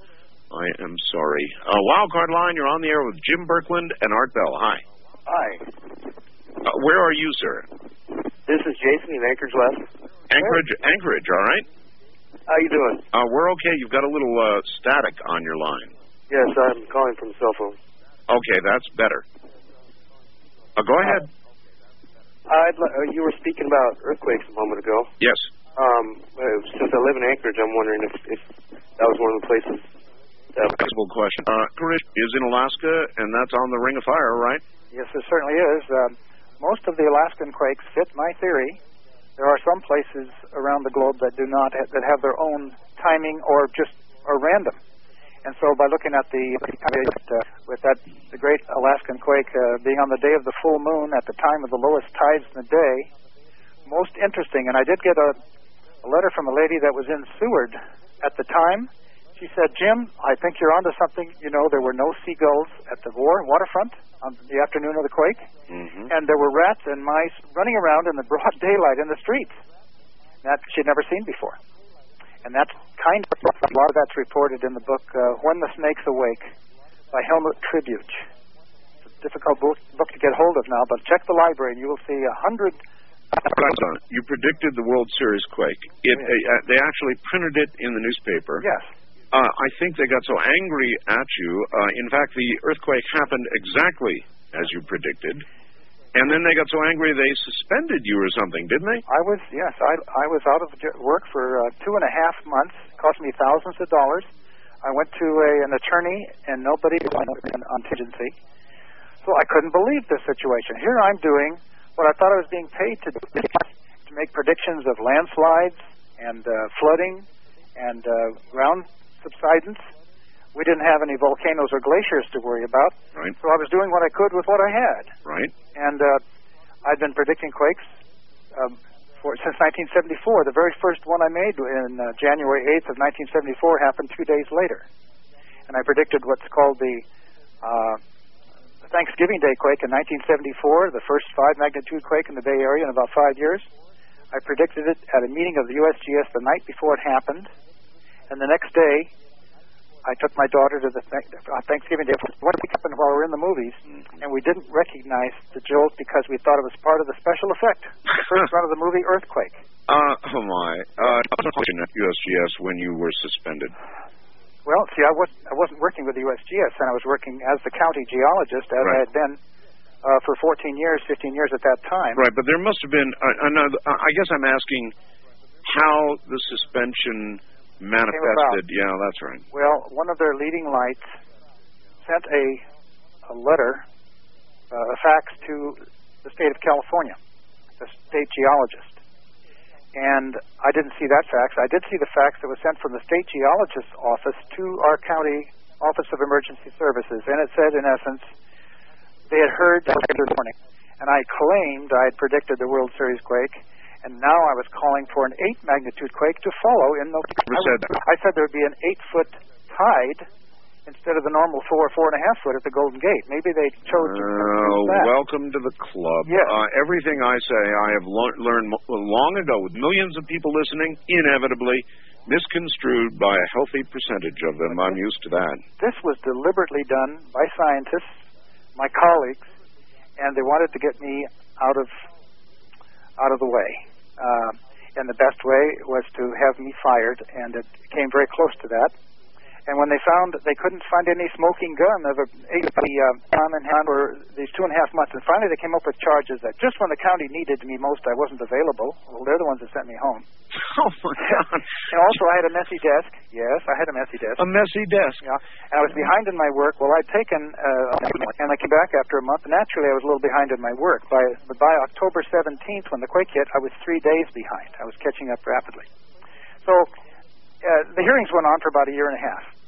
And a total waste of time when I should have been doing, significant things. And then I was told by my boss, I don't want the word earthquake to even be mentioned in this office anymore.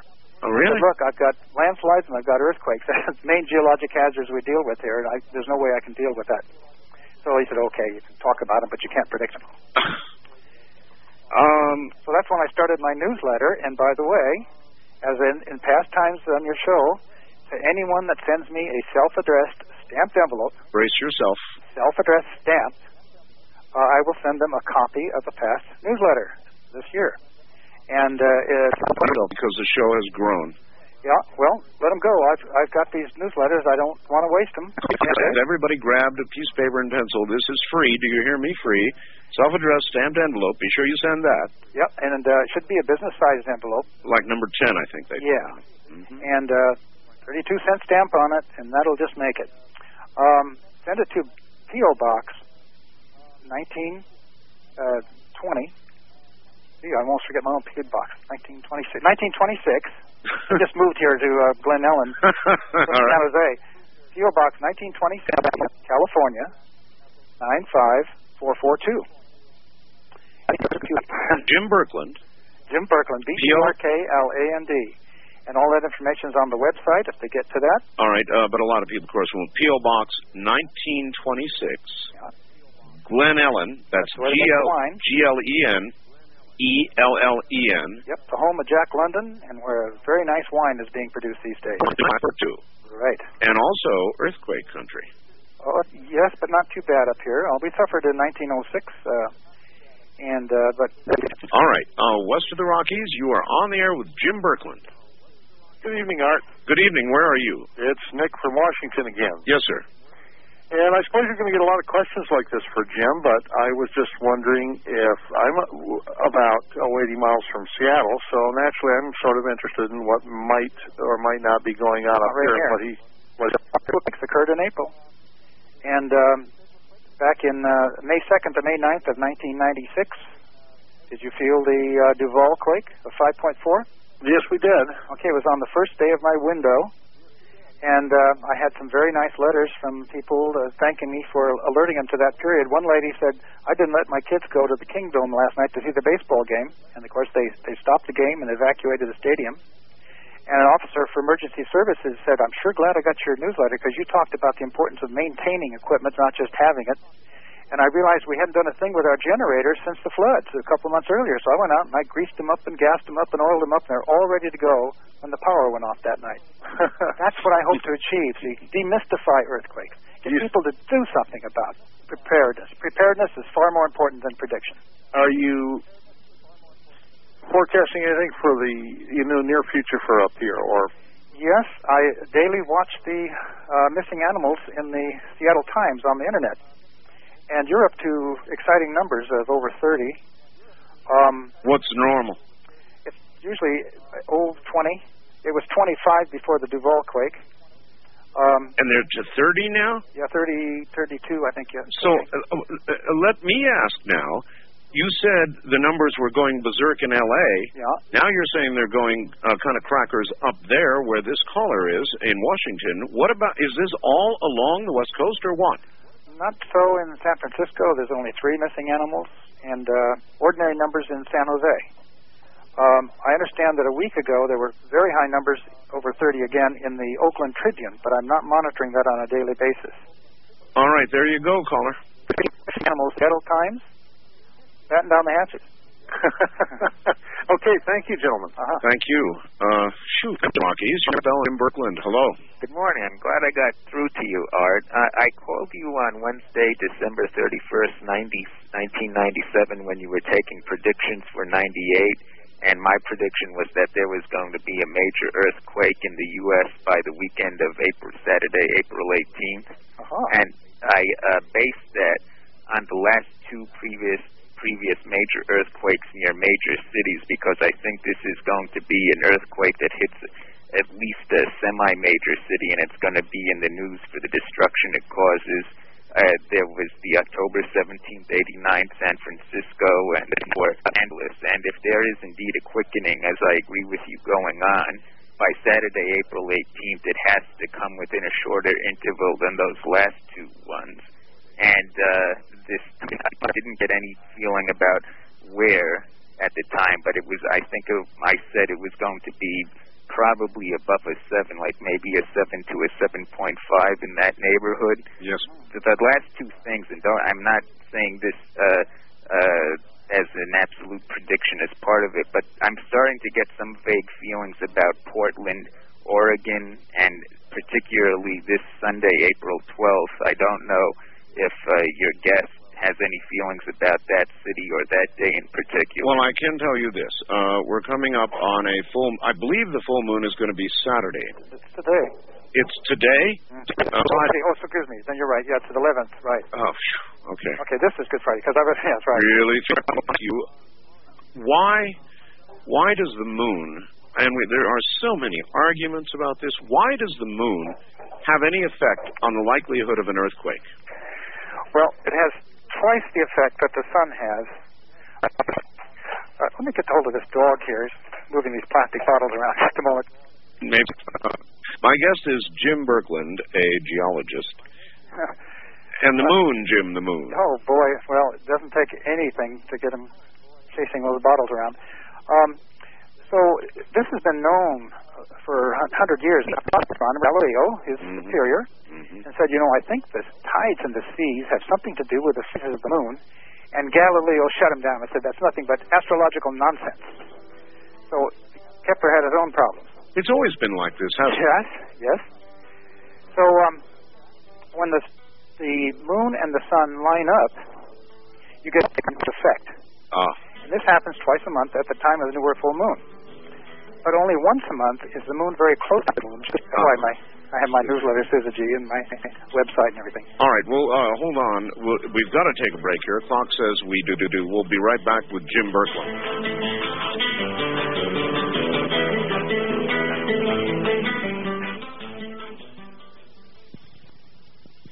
Life was so wonderful, a miracle, always was beautiful, magical. And all the birds in the trees, they were singing so happily, oh joyfully, oh playfully, watching me. But then they sent me away, teach me how to be sensible, logical.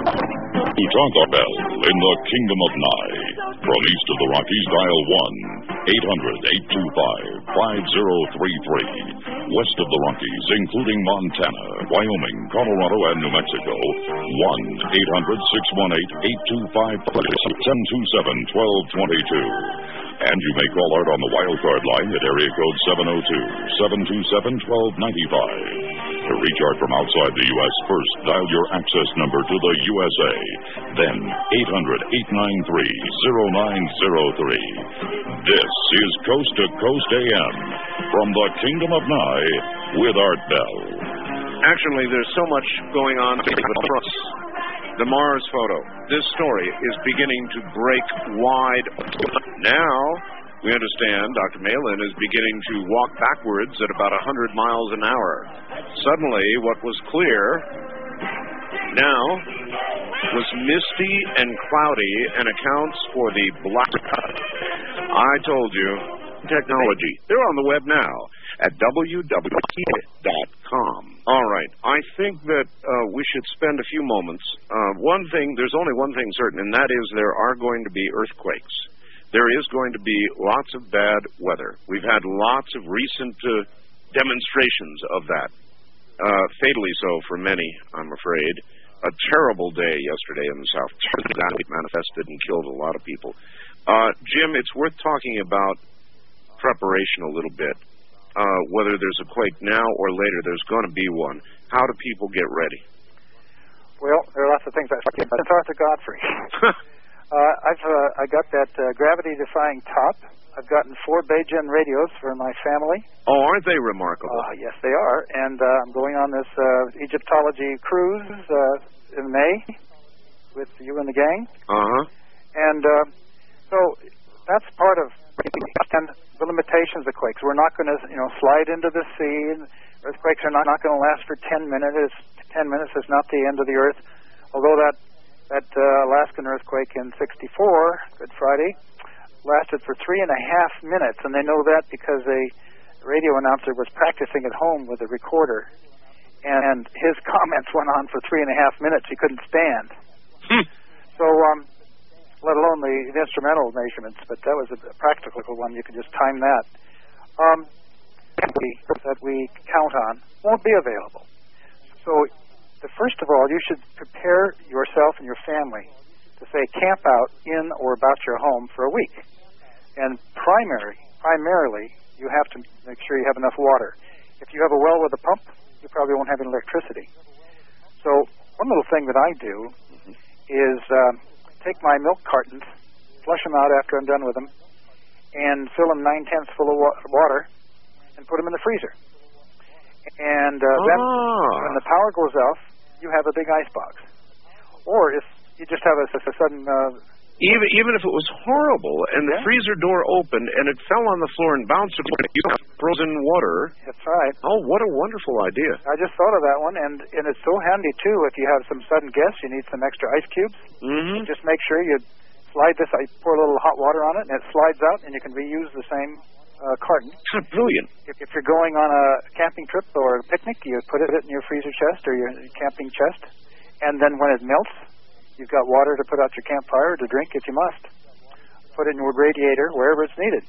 Bring it back. Keep it frozen. That's brilliant. Mm-hmm. Of course, these light sticks are very useful. They use the luciferin from a firefly, and they just discovered this like 10 years ago, and kids use them for Halloween and all. Mm-hmm. They're waterproof. They wait around for years and don't deteriorate, and you just bend them a little bit, and the two chemicals will die the next morning. So it's a good idea to have some of those in your car, at your office. In fact, the power went off all across the West around Christmas time. What was it, in '81, something like that? Right. And at the office, we couldn't even sign off the final building permits. And I said, I've got a light stick in my briefcase. So I went over, and I suddenly realized I had demonstrated it at a talk a couple of days earlier, and we had no light. So we had to send the people home and ourselves. Got home. And here's the family sitting around. Stanton Friedman was the visitor. The family. And they were sitting around with a candlelight. And I said, wait a minute, I've got a Coleman out in the garage. And so I got my Coleman out, and I started pumping it. Turns out the generator. Next day I bought a second Coleman lantern and a couple of spare generators and a couple of spare mantles and another can of white gas, and so I'm ready. But it's worth it. That's for sure. So it's very handy to have these extra supplies in the trunk of your car, maybe foodstuffs, slide them under the bed in a box where they're out of the way, and then rotate them. If it's something that, if you don't have enough room in the freezer, then you put a couple of drops of bleach in a gallon of water, and that'll last for a couple of years.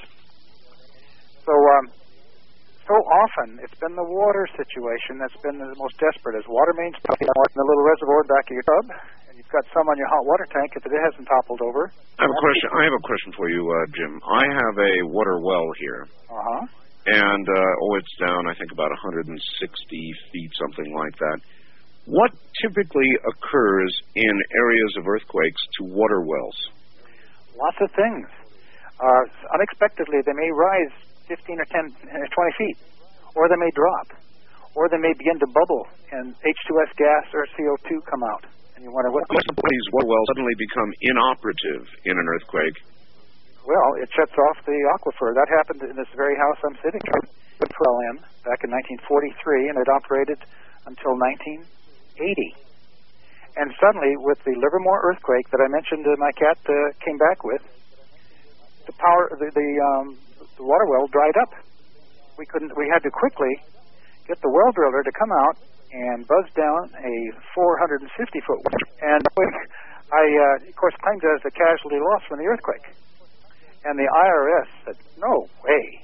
I said, well, this type of thing does happen associated with a lot of earthquakes. It's not that unusual. Well, maybe if some geologist would sign a statement along that line. I said, I don't think that'll be too much trouble. And they yeah, it was legitimate. In fact, I did a little research paper, and the same thing happened with the Tehachapi quake and the 1906 quake, and so... Good for you. Uh-huh. Oh, good for you. When you're right, pursue it. 5% of the time. So you're part of the lucky 15. All right, let's take a few quick calls. First time caller line, you're on the air with Jim Berkland. Hi. Good morning, Art. Good morning, sir.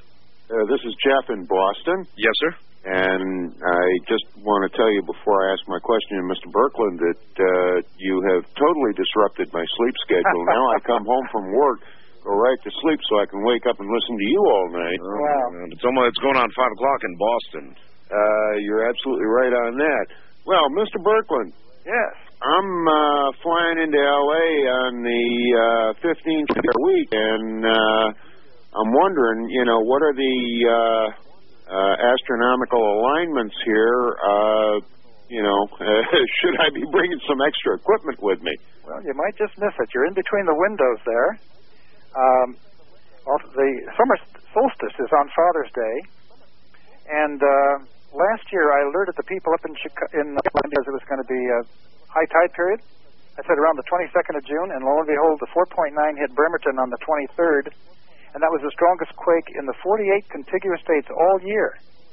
And I alerted them to that several months in advance, and back in February when I also hit a 3.5 up there. So that period, if I was going to Los Angeles, I think I'd pick that week. That's certainly comforting. Mr. Bell, I did visit your website this afternoon, and I looked at those pictures, and, it looks to me like that latter picture of the Cydonia area is simply sanded in, like a big sandstorm blew across it and covered up a whole lot of stuff that appears so much clearer in the earlier Viking. Is that a reasonable expectation? Listen, I don't know what's reasonable and unreasonable right now. What I do know is this whole story is breaking wide open like an egg dropped from a large building. I appreciate your call, sir. Okay. Thank you, and take care. Hi, Jim Berkland. This is Howard calling from Honolulu, yeah? Are you familiar with Nick Begich? I got that book right off, and I called him on one occasion when our power went off. Yeah, and then he talks about this Professor Gordon McDaniel from the Institute of Geophysics at UCLA, and then this Professor McDonald talks about using the environment as a weapon system, and weather manipulation, climate modifications, polar ice cap melting, ozone depletion, and earthquake engineering. Well, Dr. McDaniel, professor of philosophy at Sonoma State University, that's the name that is certainly knowledgeable about the HAARP, and I'm very, very suspicious about what the government tells us their plans are about HAARP. I do know when they first tried it about a quarter, what's it going to go to, 2 billion watts, some incredible number. When they did it like a quarter, the power went off in about 7 western states and parts of Alaska, and an AWACS plane that was checking what happened to radar over the horizon, it crashed. And that's... Are you familiar with anything regarding the creation of earthquakes? Well, yes, if you're talking about Tesla. Yeah. And that's certainly a whole new topic. I believe that story about him devising a little oscillator that got in tune with a big building, and it began to build up so that the building might have collapsed given enough time. Jim, going back to the outage, I was on the air the night of that outage.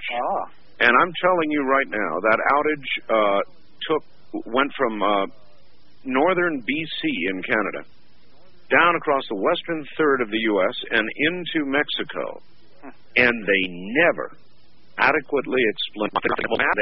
They really have no idea. Was that the one with the tree limb in Idaho? Yeah. Well, whatever it was, they finally no way. some thoughts at the time where we have devised this incredibly wonderful grid system which share loads. But another important aspect of the grid is to provide fire doors, or like on a sub, waterproof doors, so that if one cabin floods, you don't lose the whole thing. And the whole grid went down. It overloaded places that couldn't handle it. But all the safety features, every one of them, didn't work. And now we got more and more computers that are going to crash. Yep. I think so. I know Begich thinks so. I know he does. East of the Rockies, you're on the air with... A question for Jim. In regards to his predictions for an earthquake, my question is, how is that going to affect as far as like tidal surges and tidal waves along coastal areas? Well, any large earthquake on the floor of the sea that has mainly up and down motion is capable of... Andreas can't produce a tidal wave because it's sideways. It's something like if you play by the edge and just pull it out, no problem. If you pick it up and move it straight up, full face, it's going to flood out in your sink. So that same thing happens on the floor of the ocean. In 1864 with the Alaskan quake, 47 feet of differential motion orlines were changed. So along California, our main concern about tsunami are from South America and from Alaska. I saw a special on tsunamis that scared the hell out of me. And they covered some, and they had some tsunamis that literally took everything down to the ground. Yeah, some 30-foot waves came into Hilo. The thing is, it isn't just one wave. It's often in a series of waves, one of which may be larger than the others. If you're near the seashore and it suddenly withdraws and you see fish flopping, get the heck out of there, head for high ground. Well, I hear you.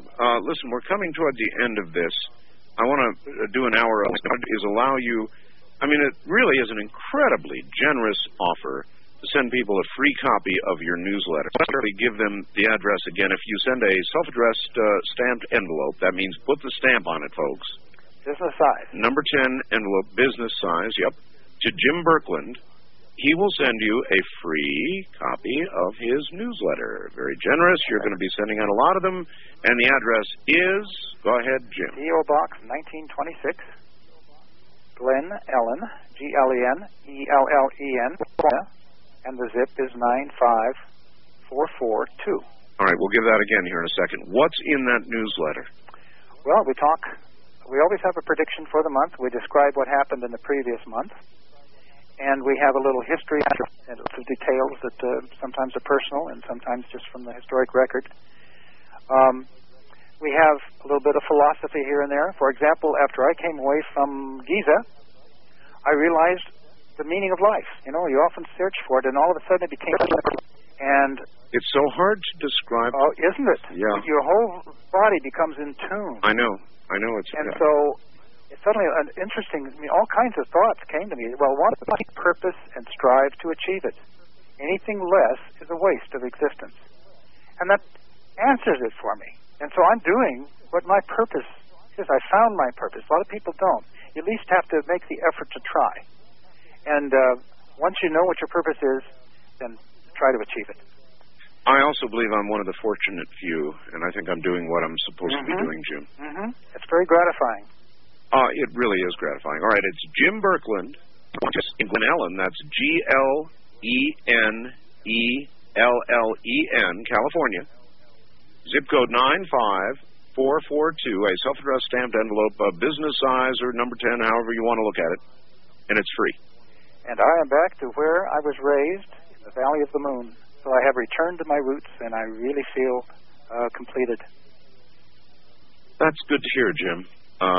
That's good to hear. I don't know that there really is anything more in life than achieving what you wanted to achieve. I really thank you. Particularly, by the way, folks, he did this on very, very short notice tonight. He sent me a fax, and I said, wow, And away we went with Mars and earthquakes and all the rest of it. Jim, thank you so much. It's always a pleasure, Art. Yeah, it's a pleasure to have him on.